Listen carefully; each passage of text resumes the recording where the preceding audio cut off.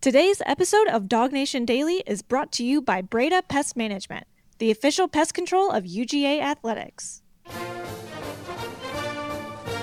Presented by DogNation.com. This is Dog Nation Daily, the daily podcast for Georgia Bulldogs fans. Here's your host, Brandon Adams. Getting ready for the start of spring practice for Georgia coming up here in just about a week's worth of time, and you start really thinking about, okay, what is the 2023 version of the Georgia Bulldogs going to be all about? Eventually, we'll make our transition to the idea of go for three in 23.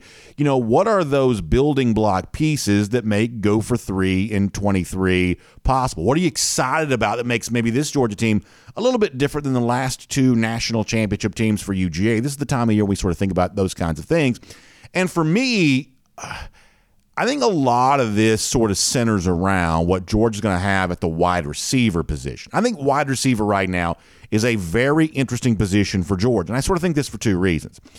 Just at face value, I think Georgia at wide receiver looks really good compared to almost any crop of wide receivers that Georgia's had to start any season under Kirby Smart. You know, you think about, this position for Georgia for whatever reason, wide receiver has probably lagged behind some of the other position groups at UGA in terms of its overall production, the way that it's viewed, what it does to kind of populate the top end of the NFL draft. Wide receivers sort of lag behind a little bit at UGA. Even with the program having great success, a lot of that success hasn't always centered around the wide receiver position. But I believe there's a lot of reason to suggest that here in 2023 that might be different this time around. And I also think wide receiver could prove to be extra valuable for Georgia in a year like this because having a crop of trusted, dependable wide receivers, adding to that, I think is made even better because you are making a transition to a new starting quarterback. We talked a lot about that yesterday.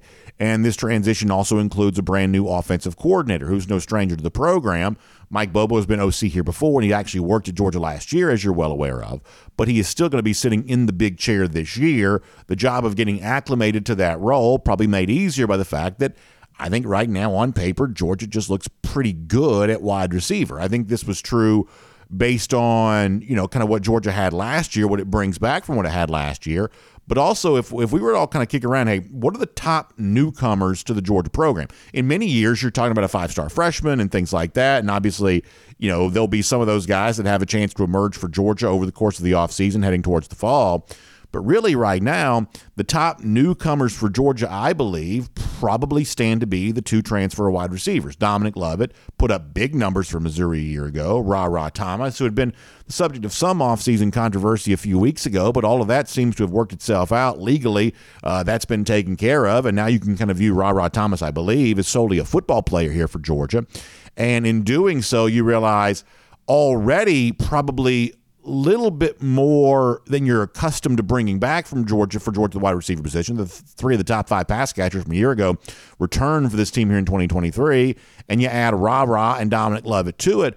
All of a sudden, boy, that looks pretty good at the wide receiver spot. And in fact, I was kind of thinking about, okay, so how do you articulate exactly kind of how impressive this has the chance of being? And so let's just do this for a moment. Let's look at the top receivers. I'm talking about pass catchers in the SEC a year ago. Dominic Lovett, the transfer, was fifth on that list. He's on the Georgia team here this year. Brock Bowers, 10th a year ago in the SEC in receptions for the year, receiving yards for the year. He's coming back to Georgia here this year. Then you get to Ra Thomas, who was 14th in the SEC a year ago. He's going to be on the Georgia team this year. Ladd McConkey, 17th on this list. He's going to be on the Georgia team this year. So the top 17 receivers in the SEC from last year, 4 of those are going to play for Georgia this year. Doesn't that sound pretty good? When you say it like that, doesn't that sound like an offense that you can really do something with? Now, some people are going to say, well, yeah, we'll be able, a couple of those guys were doing this for Todd Monken a year ago, and that kind of puts, pressure on Mike Bobo to get the same level of production out of them. And in some respects, maybe it does, and that's fine. You'll certainly hold Mike Bobo to that standard. Anybody who coaches at Georgia is going to have a high standard to live up to. Mike Bobo's no different. But I think we can assume that after a couple of years' worth of seeing what you've seen from Ladd McConkey, obviously a couple of years' worth of seeing what you've seen from Brock Bowers, they are trusted, dependable resources. And now you got Ra Thomas and Dominic Lovett to kind of go along with them there. And I don't know. I think that can be pretty fun. And I guess to sort of extend this out a little bit more is that, to me, it's not just this returning production, both the production earned at other spots in the SEC, in the case of Ra and Dominic, And it's not just the returning production here that matters to me. I think you sort of saw a little bit of a personality evolution for the Georgia wide receivers at the end of last season. I think it's a big reason that Georgia was able to win the national championship. Against a great wide receiver program like Ohio State, and let's face it, that's probably the best wide receiver program. They always seem to, Brian Hartline's been a great coach there. They kind of transition from, hey, this guy's the best wide receiver in the country, then he gets hurt. Now this new guy's the best wide receiver in the country. And they're taking the place of guys from a year ago that moved on to the NFL, and they were the best wide receivers in the country. I mean, clearly Ohio State's had this great ability to produce these great wide receivers, and yet when Georgia went to that game against the Buckeyes in the Peach Bowl, I think there was this thought within the Georgia building, within the Georgia program, of our wide receivers have to step up much the same way. Our guys have to be able to give a Marvin Harrison Jr. level performance if we're going to be able to actually win this game, emerge victorious, and go on to win the national championship. In fact, we're led to believe that prior to that game, Georgia wide receivers coach Brian McClendon, who's also one of those guys who had been at UGA, former Georgia player, now back to program, that McClendon had stepped up and challenged the Georgia wide receivers prior to that game against Ohio State to be as good as the guys on the other side. Now, in Los Angeles for the national championship, I had a chance to ask McClendon about that. Hey, did you give the grade? In fact, if you're watching a video, you see a little bit of footage of that conversation. I asked McClendon, hey, did you give the speech? What was that like? How did you challenge those guys prior to that game? Now, Brian's kind of a humble guy, so he didn't want to give himself credit, but he did talk about the attitude, the mindset that existed for those Georgia wide receivers prior to playing a great wide receiver program like Ohio State last December. This is what McClendon said about that. Really, Coach did a great job of having everybody kind of going and putting everybody on the same page. And me talking was really just one of the pieces. It really was just one of the pieces. I think a lot of credit needs to go to these guys in the hard work that they've done and all the stuff that they put themselves through to get to this moment. You feel really, really proud for these guys that just put themselves in this situation. So in this conversation that we're having right now of, hey, it could be really a breakout year for the Georgia wide receivers, I guess the other thing that sort of leads me to is that Brian McClendon as the wide receivers coach could be one of the reasons why. I think McClendon is a very, very interesting member of this Georgia coaching staff. Having a chance to talk to him in Los Angeles, I played the full interview for you before. You can go back and find it, on the YouTube page if you want, but I've also played that full interview for you before. I just think McClendon's got that really special kind of, Kirby Smart said prior to last year this was the best coaching staff they'd assembled at Georgia. When you listen to a guy like McClendon talk, you certainly understand why Kirby might feel that way, because McClendon's another one example of these guys that just sort of seems to understand what the stakes are at Georgia and seems to really enjoy the success that UGA is having. He's a Georgia grad in his own right. This is his program, and he seems really proud to be able to contribute to that success. And if you're talking about getting more out of the Georgia wide receivers than you've ever got in the past, having higher expectations for that position group right now than you've ever had in the past, I think the influence of a coach like Brian McClendon is really kind of one of the reasons why. Because, while McClendon didn't want to give himself full credit for the speech prior to the game, challenging those guys to step up, the results sort of spoke for themselves. The Georgia wide receivers did go out. They had a massive performance against the Buckeyes there that day. It is probably, along with the performance of Stetson and maybe a couple of other things, the reason that Georgia won the game. And once again, from that conversation in Los Angeles, McClendon was more than happy to give his guys credit for stepping up when they really needed to. Once again, this is good stuff from Brian McClendon. Yeah, I think the guys that came out there and did a good job. We know, man, that we're responsible for way more than just catching the football. We're responsible for making sure, man, that we do our job, and we feel like if we do our job in general, whether it's catching or not, then that'll greatly impact the game. And I feel like, man, those guys have done a good job of embracing that and understanding that and wanting to be one of the pieces on why we go out there and play well. One of the pieces of why we go out there and play well. I don't know how often in the past you've said, hey, the Georgia wide receiver is one of the big reasons that Georgia won this game. But against Ohio State at the end of last season, I think you would have said that. Arian Smith has the big breakaway play. Remember the Kearis Jackson catch that set up the game-winning drive there at the end? A.D. Mitchell has a couple nice moments for you. Marcus Rosemary-Jackson has a couple nice moments for you. Obviously, Brock Bowers, you talked about before, kind of a tight end, but nonetheless, kind of doing what he does. The point is, Georgia catching the football very well that day, and I think it sets us up for what's going to happen here for Georgia this year and the preview of that we get starting here this spring. This is probably the most exciting collection of wide receivers I think that Kirby Smart's ever brought back to start a year. Some of that are guys like Marcus Rosemary-Jackson and Ladd McConkey run last year's team. Some of that is a guy like Brock Bowers, who's really a tight end but sort of functions like a wide receiver. Some of that's also two very big transfer additions like Dominic Lovett, one of the top pass catchers in the entire conference a year ago, and Ra Thomas in his own right, the leading receiver there for a Mike Leach offense in Mississippi State.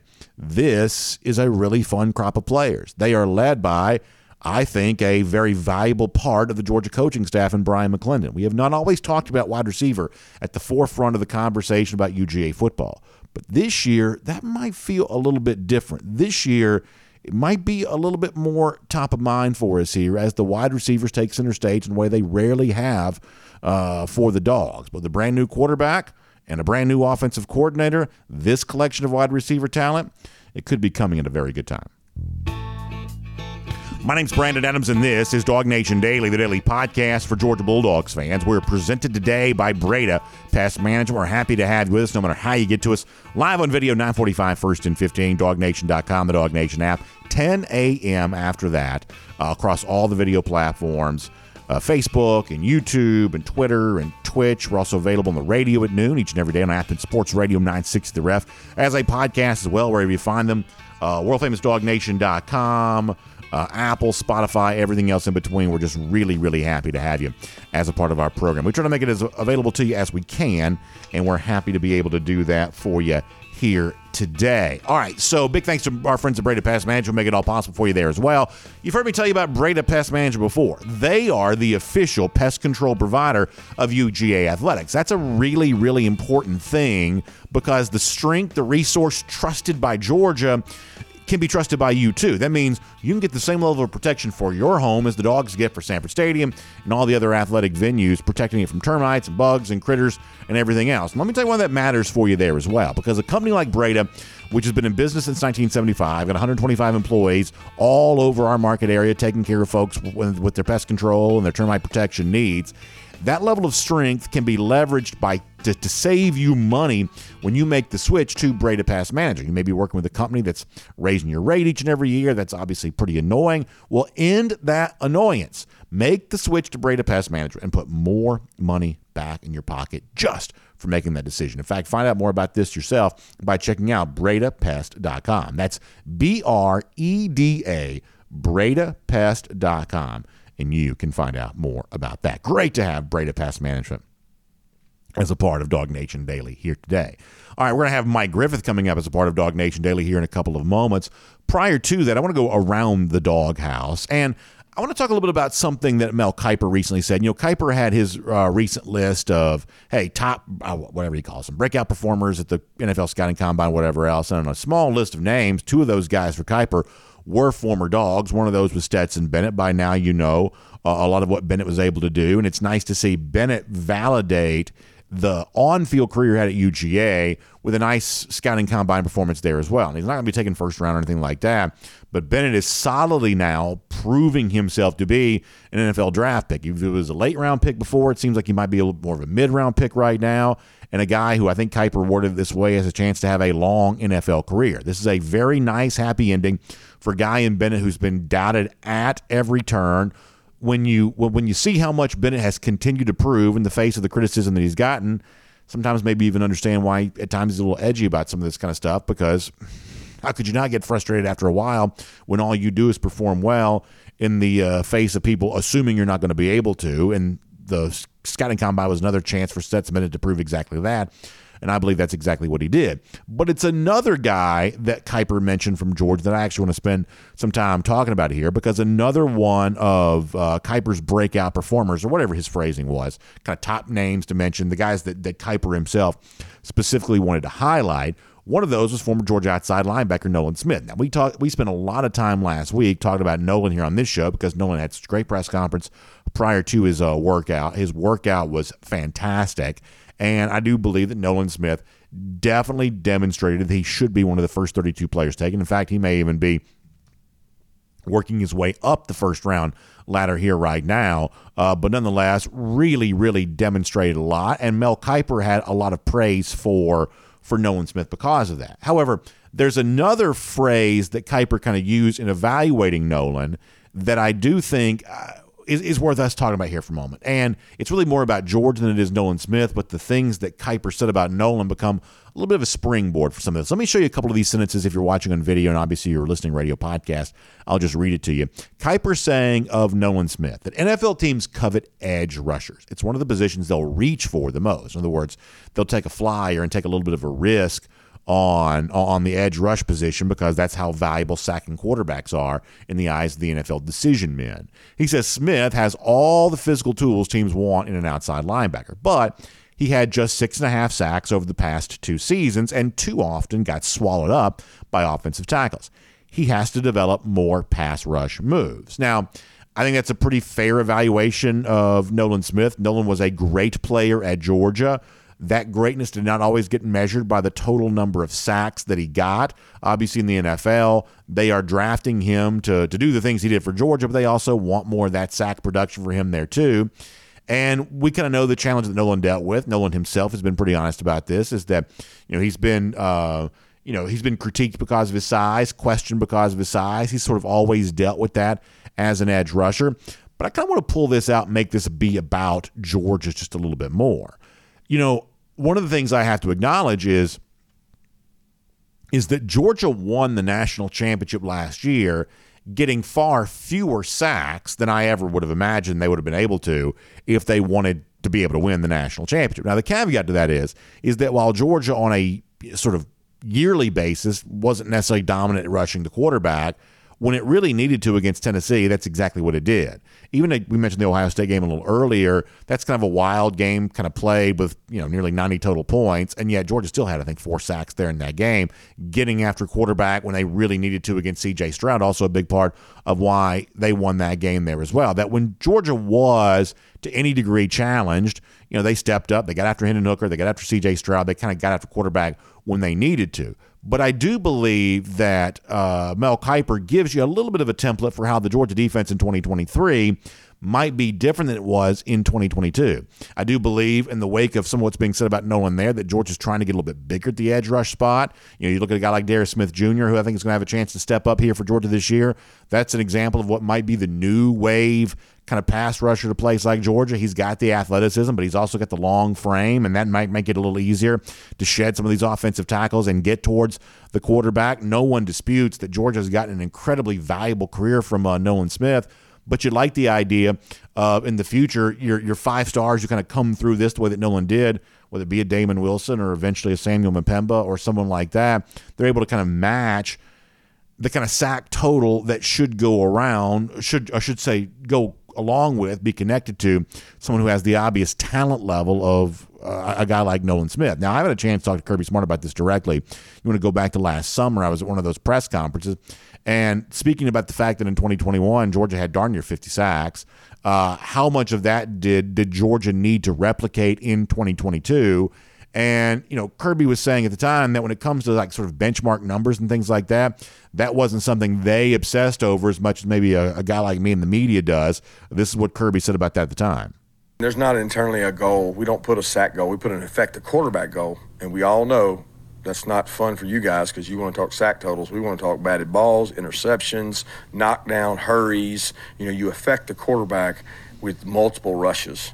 And, Robert Beal is having a quietly good camp, which is good for us. A lot of times these scrimmages get skewed. Now, last year was a outlier because of the front and the people we had. But these scrimmages get skewed because you take so many snaps. Pass rushing is an effort play. And a lot of sacks are what we call hustle sacks, effort sacks. You don't necessarily win. You give a great second effort. Well, there comes a point in the scrimmage today where they take so many snaps, nobody's fresh, and the offensive lineman stays in front of them. We didn't have – it reminded me of our old scrimmages where we didn't have great pass rush, not because we don't have pass rushers. We just didn't have the juice that we needed. And I can't say that it was like that last year, but it's been like that in years past. So obviously Smart saying that around one of those summer scrimmages that he had seen. He was offering some evaluation of what he had seen in that press conference there. He used an interesting word. He says, hey, in 2021, our front was kind of an outlier because those guys could just come after you over and over and over again. And yet in 2023, I sort of get the impression that the Georgia defense, I'm not going to say it's going to be as good as 2021. That's a big statement to make when you haven't even seen, the first spring practice as of yet. But in terms of the tone with the way that which it plays, I think it could resemble 2021 a little bit more than it might resemble 2022. Georgia last year, when it really needed to use Smart's phrase, affect the quarterback, that's exactly what it did. But this year in 2023, you may see a defense that kind of brings back that relentless week-to-week pass rush the way that was a little more common back in 2021. That Georgia had a great player in Nolan Smith, but the next generation of kind of edge rusher, outside linebacker at UGA might be a little bigger, might be a little bit more of a formidable challenge for the offensive tackles asked to block it. And a Georgia team that knocked on the door of 50 sacks in 2021, along its way to its first national championship, may have a number somewhat similar to that, maybe in 2023 as it goes for number 3. We'll have to wait and see how that plays out then. But fun to think about as Georgia makes a transition looking for a third straight national championship here this year. That is around the doghouse. And before I bring on Mike Griffith, I want to, speaking of offensive tackles, I want to tell you about a really fun thing we have going on with Dog Nation that you have a chance to get involved with here right now. I introduced this to you yesterday. Your chance to get involved with this right now. We're calling this our Marlowe's Tavern Insider VIP Lunch. The great former Georgia offensive tackle John Stinchcomb, which, by the way, Mike Griffith had a thing at DogNation.com the other day looking at previous Georgia players throughout history and their performance in the NFL Scouting Combine.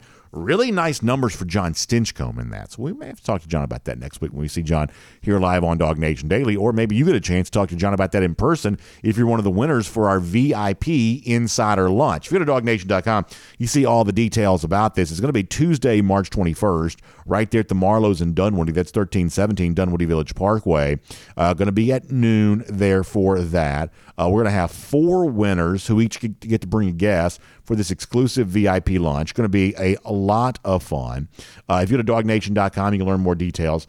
You've got until March 14th to register for your chance to win. We're going to notify the winners on March 15th. So get a little bit more time here, but the time to act on all of this is right now. So I hope you'll get involved and be a part of your chance to win a VIP Insider Lunch there at the Marlowe's in Dunwoody with myself and the true Dog Nation Insider, John Stinchcomb. Going to be a lot of fun. Go to DogNation.com for more details on that. All right, before we're done today, a former dog has found a new home.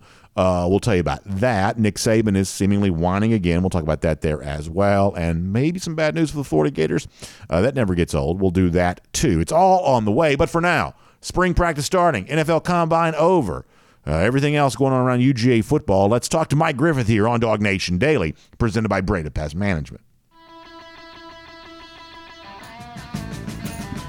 From Athens and across the SEC or wherever the recruiting trail may lead, here's a DogNation.com insider. We will say hello to Mike Griffith. Mike was obviously in Indianapolis for the NFL Scouting Combine last week, so I'm curious to sort of hear what Mike saw behind the scenes on all of that. So, Mike, why don't we start right there? A lot of us kind of followed some of this on television or through social media. It certainly seemed like it was a very a good week for a lot of former Dogs.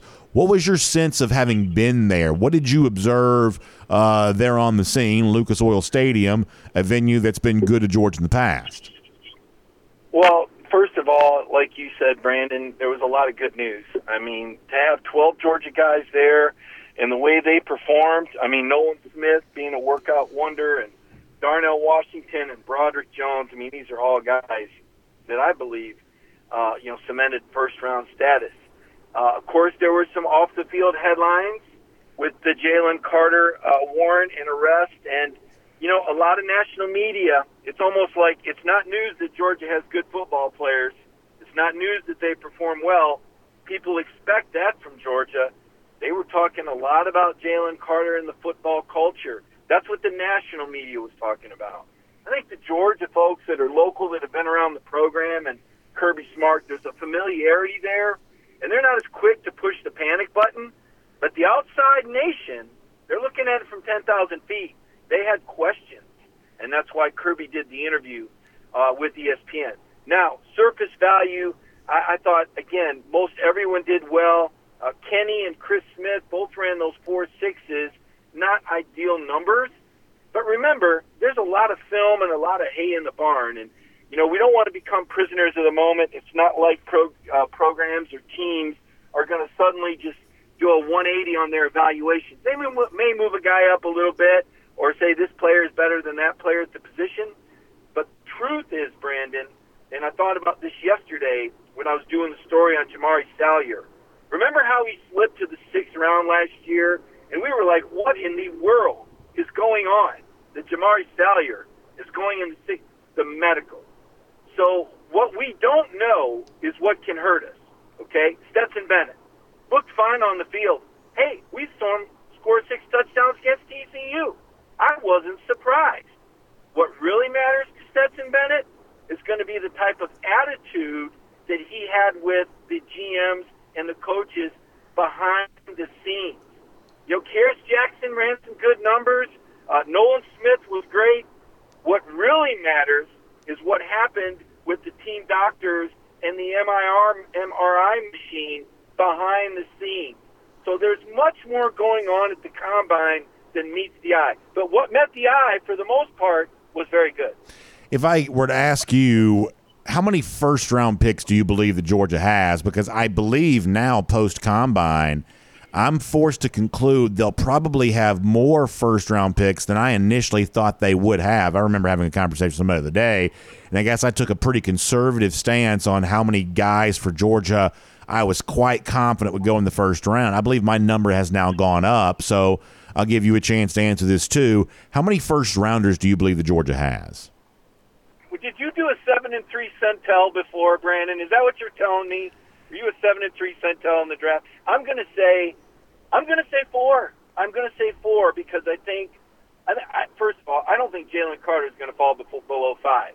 And I'd be shocked if he went below 10. For all the hullabaloo and headlines and noise, you sit there and let that guy get by. If he ain't in jail or if he's not facing felony charges, you're going to take a pass on him because he did something stupid and street race? I don't think so. So Carter's a lock, and for the lock for the first half. I think Broderick Jones is a lock. I think Nolan Smith will go first round, provided that MRI machine didn't give anybody bad vibes, as long as the medical was good. I think Darnell Washington is a first rounder, so I think you got 3 solid guys, and then I think either Nolan or Keeley goes in the first round. So I'm going to say 4 with the upside of 5, minimum 3. Yeah, I think that's kind of where I am too. At one point in time, I thought they might only have 3, and now I believe there's a very strong chance they have at least one more than that, if not all 5 of these guys who've been kind of kicked around going in the first round. And on the subject of Jalen Carter for a moment, and listen, I realize there's an issue here that's far more serious than football, but we're a football show, so that's what I'm going to talk about here for a moment. I think the issue for Jalen becomes the run on quarterback here, where the only thing it takes for Jalen to kind of fall in the draft a little bit is for teams to decide they like Will Anderson Jr., which is a possibility anyway. Anderson Jr. could be taken ahead of Jalen Carter. Even still, I mean, Will's obviously a big-time prospect here. So if teams decide they like Anderson more than Carter, which would have been a possibility anyway, and if there's this huge run on quarterbacks at the front of the NFL draft because of a Chicago trade or something like that, then that's really all it takes for Carter to kind of slide a little bit more. I agree with you. I don't believe he'll be taken outside the top 10. Could he fall outside the top 5? I think that's a possibility for the 2 reasons I just mentioned. Fair point. Anthony Richardson now is a curiosity. I know I said that teams didn't read too much into the Underwear Olympics, but he was no less than stunning. I mean, the guy did a 41.5-inch vertical and a 4.43. He threw the ball well. He's got a lot of ceiling. And I know it's confusing for some. They say, well, didn't Stetson Bennett beat this guy? Well, he did, but a 25-year-old Stetson Bennett versus a 20-year-old Anthony Richardson. Teams draft largely on potential. Brandon, listen to this. One time I heard this.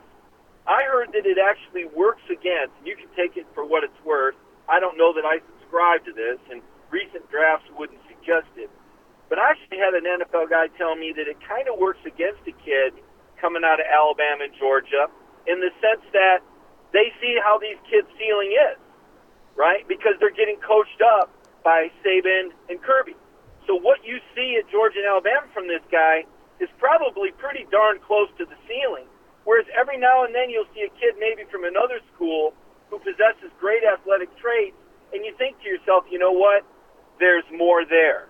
So that's kind of an interesting way of looking at it. The reason I'm using that analogy is because I think with Anthony Richardson, my thought is I see Steve McNair. And I don't know how many people are that old to remember, but when Steve McNair came out of Alcorn State, he was very accomplished, and he was older, but he hadn't played in an NFL-style system, and he wasn't quite ready for prime time when he first got to the NFL. Now, after some seasoning and some coaching, Steve McNair had Hall of Fame ability. I think the same could be true of Anthony Richardson. And I'll tell you one more quick story, and I know it's not your favorite person. I hope your stomach is settled for breakfast.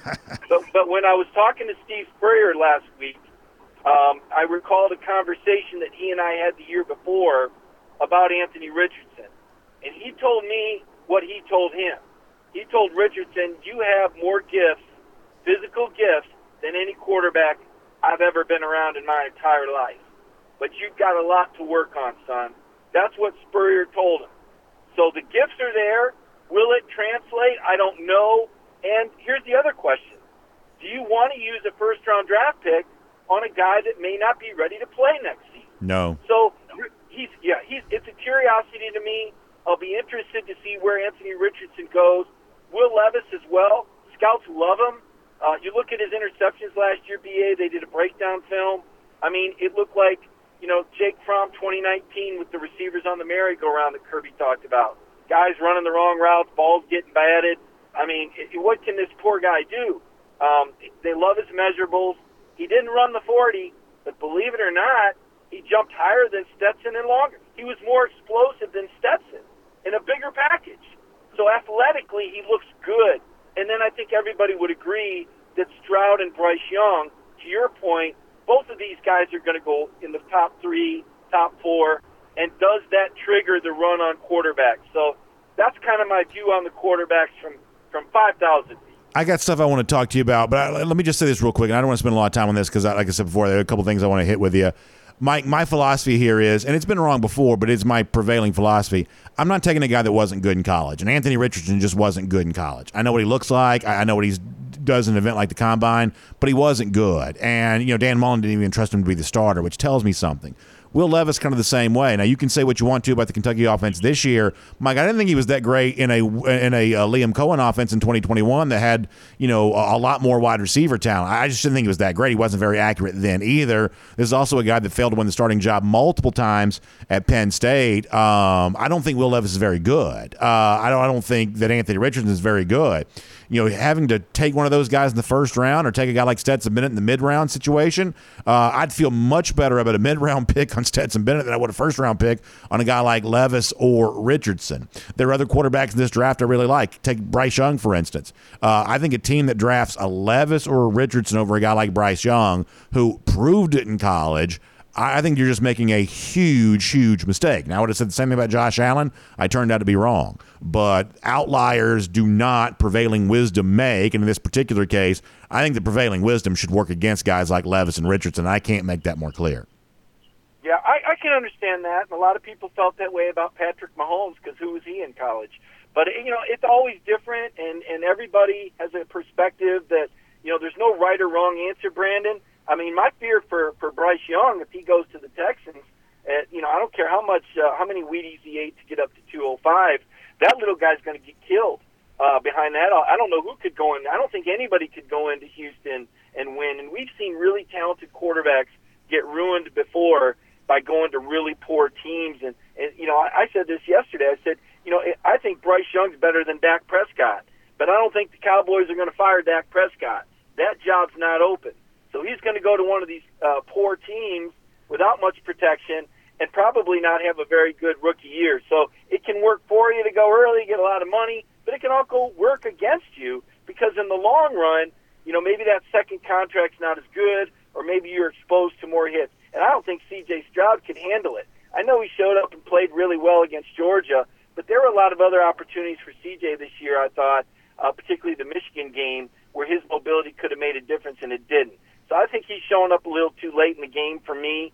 I think Bryce is probably too small for Houston. I think they ought to sit back and let the Bears take Jalen Carter number one. But, again, there's guys making a lot of money up there in the NFL. They're going to make these decisions. It's sure is fun to talk about, though. Let me transition here. Georgia spring practice begins next week. What stands out to you, things you're most interested in as the Dogs show up to work next week? Well, there's a lot. I mean, the quarterback battle, obviously, is going to be fascinating. The offensive line, I wrote about Ernest Green today, Brandon, and, could Georgia really be starting a left tackle that hasn't ever played in a game?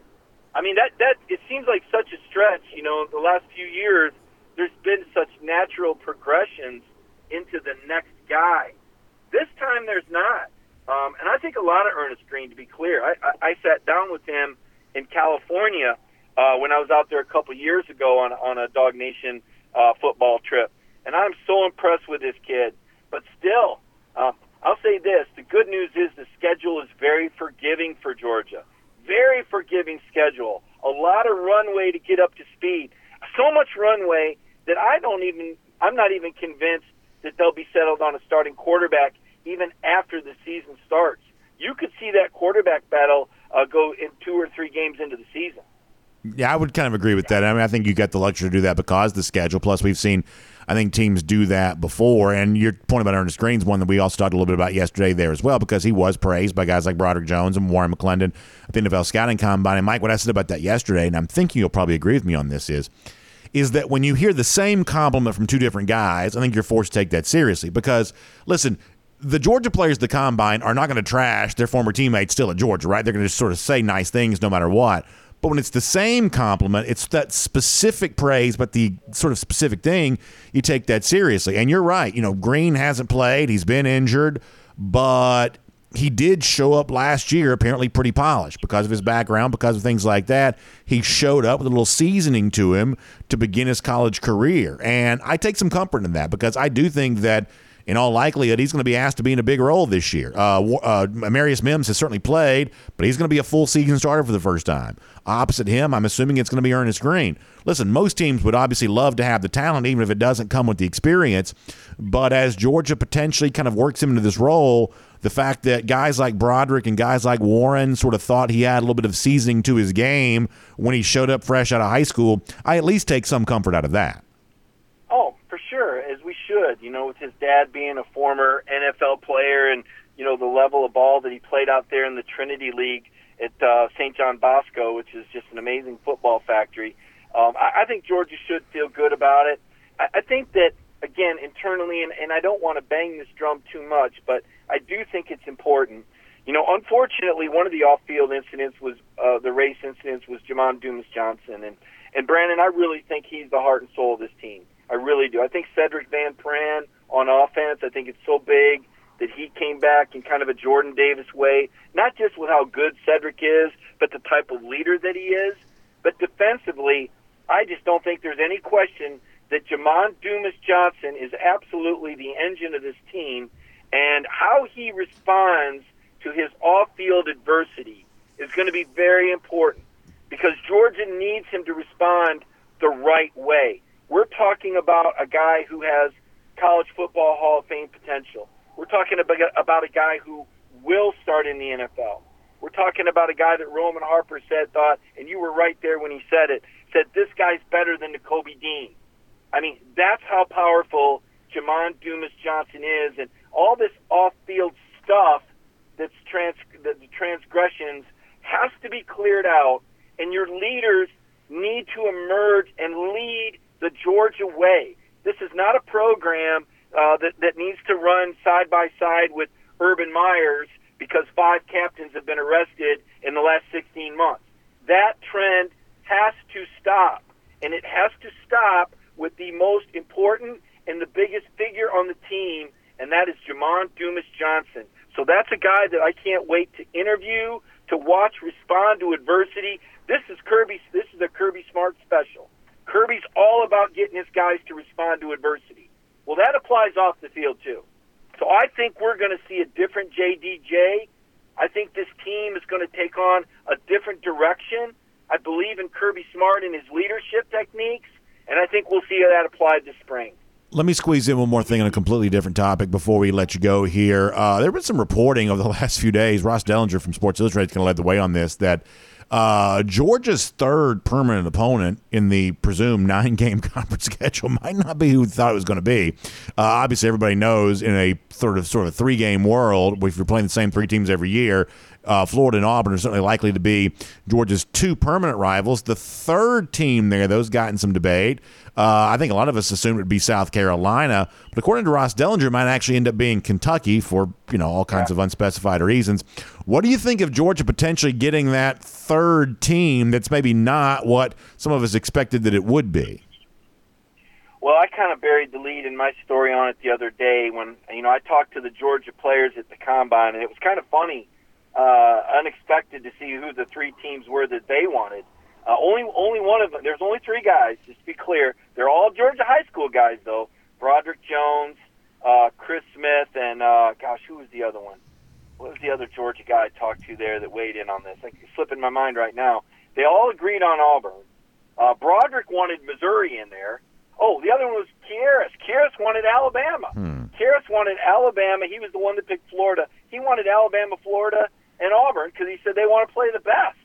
And that was their trend. Now, what I buried was I know I have a South Carolina source that told me that South Carolina doesn't want to play Georgia every year.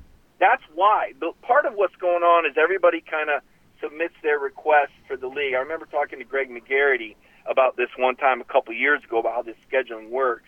And everybody kind of shares what their wish list to the league, and then the league has to kind of decipher it.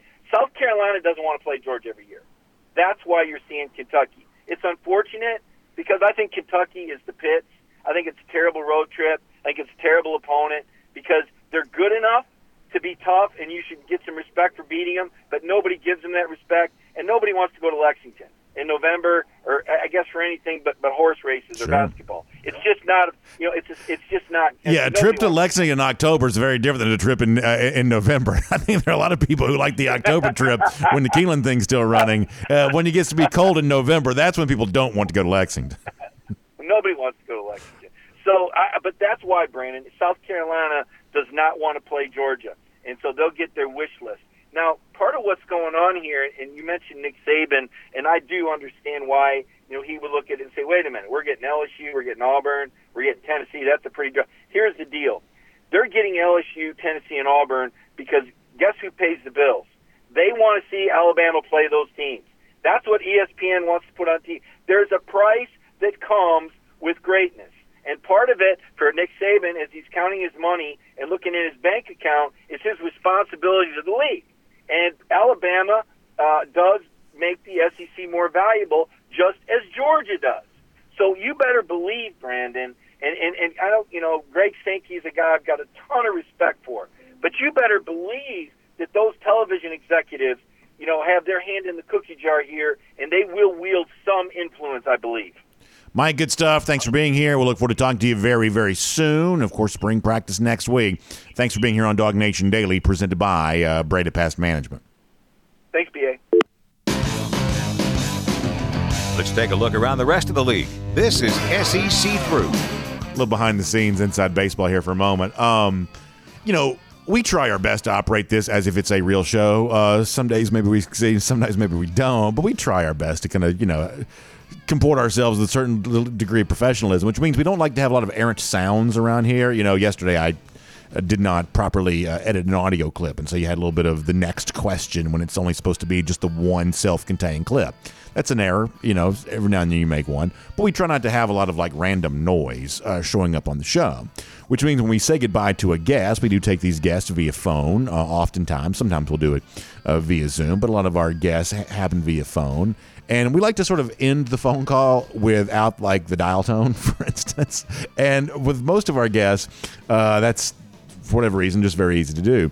Our producer, Michael Carvel, always remarks about the fact that there is no one capable of hanging up a phone quicker than Mike Griffith is, because Michael's got his finger on the button. This is like one of those sort of Wild West, like, gunslinger showdowns where, Michael's trying to hang up on Mike Griffith before Mike can hang up on us.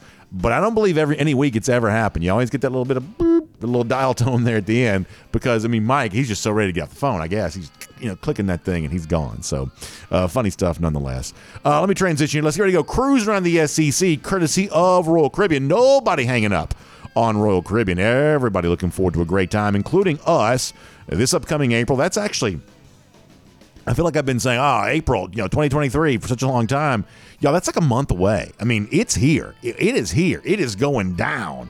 And we are going to be a part of it. And man, oh man.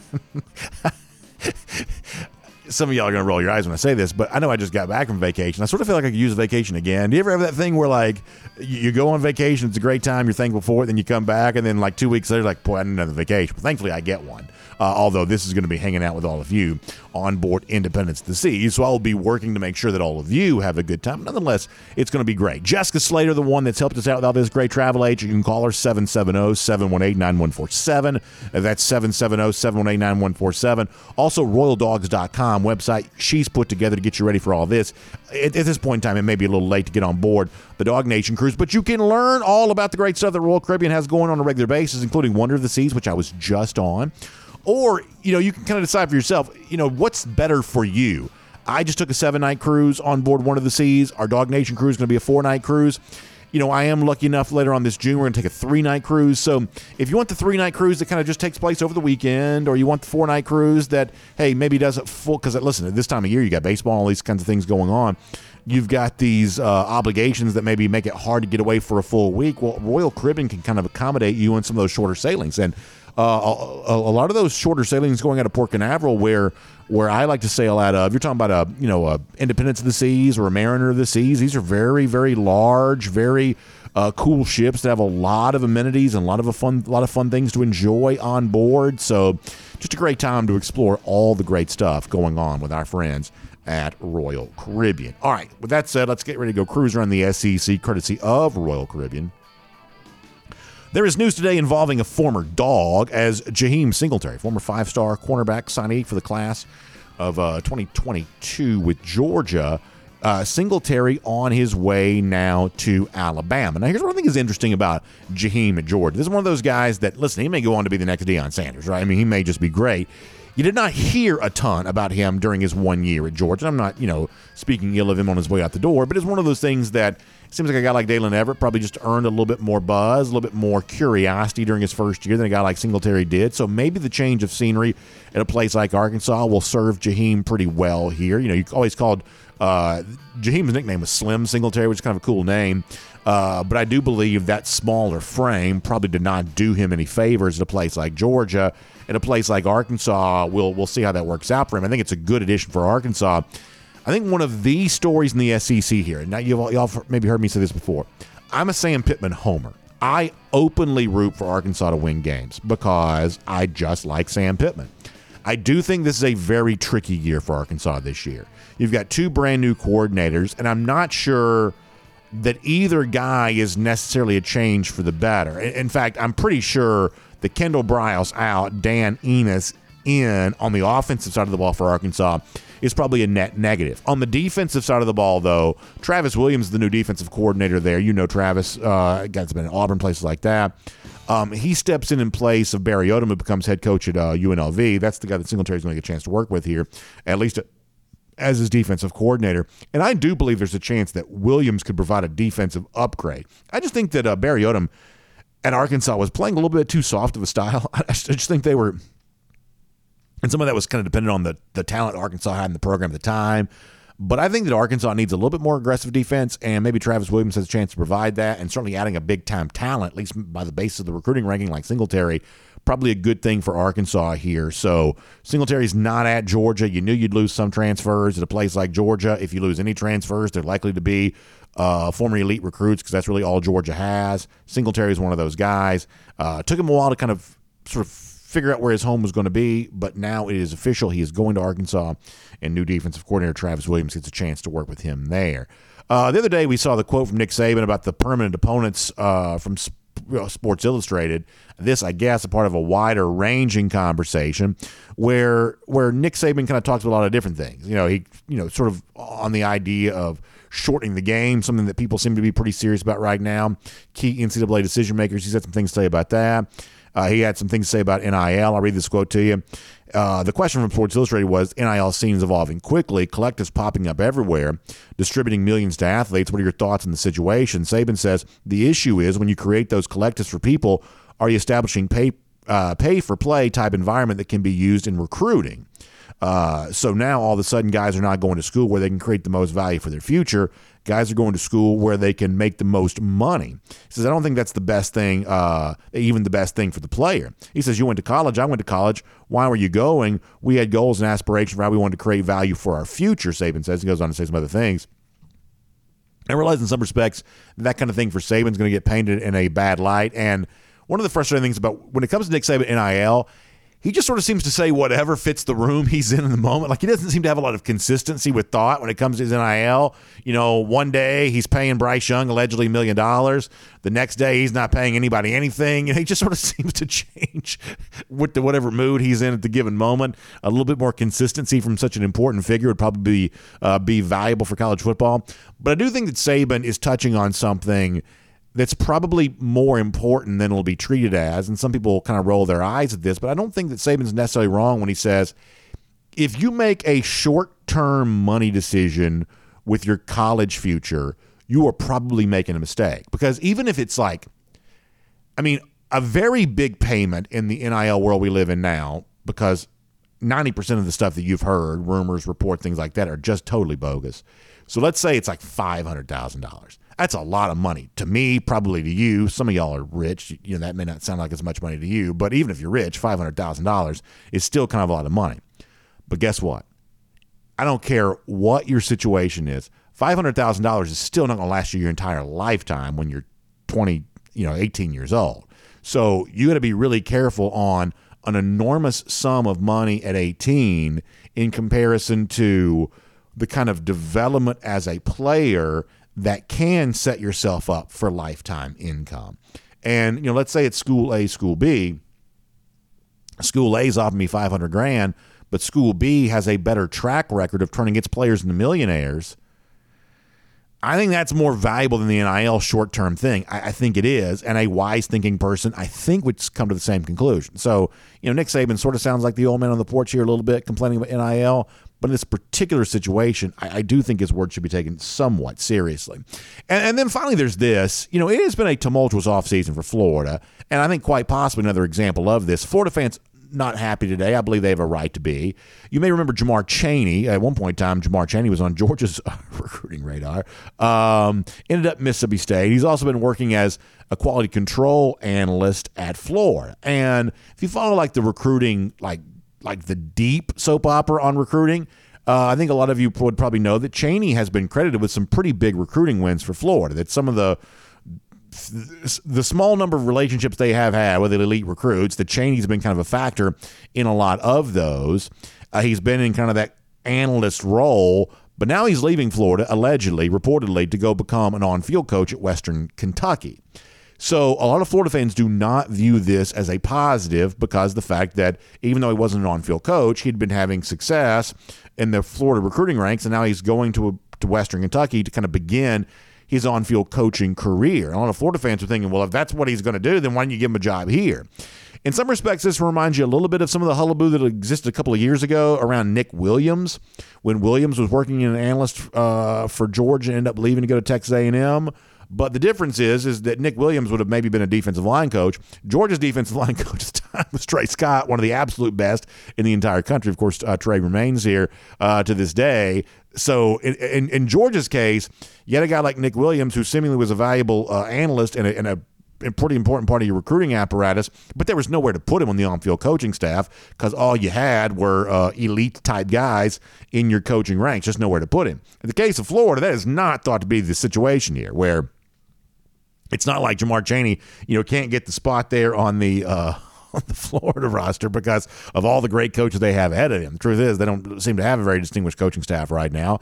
A lot of those guys have also left over the course of this year. In fact, Florida just had to promote one of its quality control analysts to tight ends coach. A lot of Florida fans saying, we're going to do that for this guy who's relative nobody. How come you can't do that for Jamar Chaney, who a lot of Gators fans have grown to like? So the point of all of this is, the moral of the story is, more turmoil down at Florida, an offseason of transition and not seemingly change for the better for a first-year coach in Billy Napier that had really nothing to show for his first 12 months on the job, moving into a kind of a pressure-packed second year where a lot of programs do take that next step. But Florida right now can't seem to figure out what its staff is going to look like for next year, and that does not bode well for its on-field performance either, and happily will make that cruising around the SEC, courtesy of Royal Caribbean. And I say happily because anytime you can close with a little bit of bad news for Florida, for Gator haters around here, that is never a bad thing. Let me tell you something else that's not a bad thing. That is the Finish Long Drink, because as you head towards the weekend, of course, on Fridays on our show, we kind of showcase the Finish Long Drink as a part of our Big Finish, the Big Finish to the week, courtesy of the Finish Long Drink. We want you to be a part of that. So if you're enjoying some Finish Long Drink, it's been great weather lately. So I know a lot of y'all are out there on the golf course or hanging around the pool or things like that. In fact, I've even seen some pool stuff going on here as of late. Weather been warm enough to be able to do that. Finish Long Drink, of course, accompanies all of that very, very well. So as you're enjoying that, let us know. Share it with us. Hit us up online, thelongdrink.com. That's the Long Drinks website. If you hit them up, I won't say that. But you can hit me up on Twitter at DogNation Daily or something like that. Showcase yourself enjoying some Finish Long Drink, and then we'll showcase you as part of our Big Finish coming up on Friday. If you're hearing all of this and you're like, well, BA, I hear you talk, but the Finish Long Drink, I still don't know what it is, well, go ahead and try some today. You can get that 8-can variety pack and try 2 different cans of each of the 4 Finish Long Drink varieties, or you can go online, thelongdrink.com, and sort of try to decide which variety seems good for you. Long Drink Cranberry, Long Drink Traditional, it's the blue can, got the citrus flavor, the gin kick. Long Drink Strong, 8.5% alcohol by volume. Long Drink Zero, no carbs, no sugar. Whichever long drink variety you think you might like, there is an option out there for you. And if you go to thelongdrink.com, you can figure out where you can try some today. And to wrap things up, how about a golden shoe? We talked a lot about quarterback yesterday and the mystery that might surround whether or not Carson Beck really does ascend to the starting role, as you might expect him to after being the number 2 quarterback a year ago, or if we hear from one of the other potential contenders for this job, a guy like a Brock Vandagriff or a Gunnar Stockton. Well, one of our viewers, Ryan Walker, has weighed in on the side of Carson Beck and all of this. Ryan writing in, it's time for the Duval County Bandit, which is actually a great nickname. The Duval County Bandit to take the Dogs and college football by storm. In Beck we trust, he says. And then he has his graphic there. In Beck we trust, natty or bust, 3-peat on deck. So strong stuff from Ryan Walker, casting his lot in support of Carson Beck, and we'll give him a golden shoe for doing that. We'll also remind you, lousy, stinking Gators, coaching staff a total mess, recruiting effort in shambles, and 234 days right now, they get beaten up by Georgia again. That is our Gatorator countdown. We will see all of you tomorrow. Dog Nation Daily, presented by Breda Pest Management. And on the podcast, time now for the R.S. Andrews Podcast Cool Down. Take your comments via Twitter at DogNation Daily. Of course, comment section at DogNation.com. A lot of folks weighing in the comment section at DogNation.com on the subject of yesterday's show that talked a little bit about Gunnar Stockton. Smarts the Man writes in to say that Stockton should be taken seriously in this quarterback competition. I agree. I don't know who's going to win it, but I believe there are a lot of people maybe far removed from the Georgia program, just more kind of viewing this from the national perspective, that don't quite realize this is a 3-man race and not just a 2-man race, or certainly not even a situation where a guy like Carson Beck, who may very well win it, may very well go on to be a great player, is certainly not by any means the obvious heir apparent without having to emerge from a competition before you get there. Columbus Dog also writes in to say that everyone that has played with or against Stockton, I believe their money is on Stockton. You have certainly heard a lot of buzz around Gunnar over the course of the last year. I think some of that might be related to being the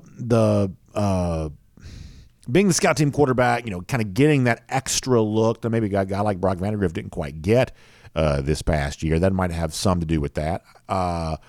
SC Dog also kind of writes in to say that he thinks that Stockton has natural leadership skills, and that may be true too.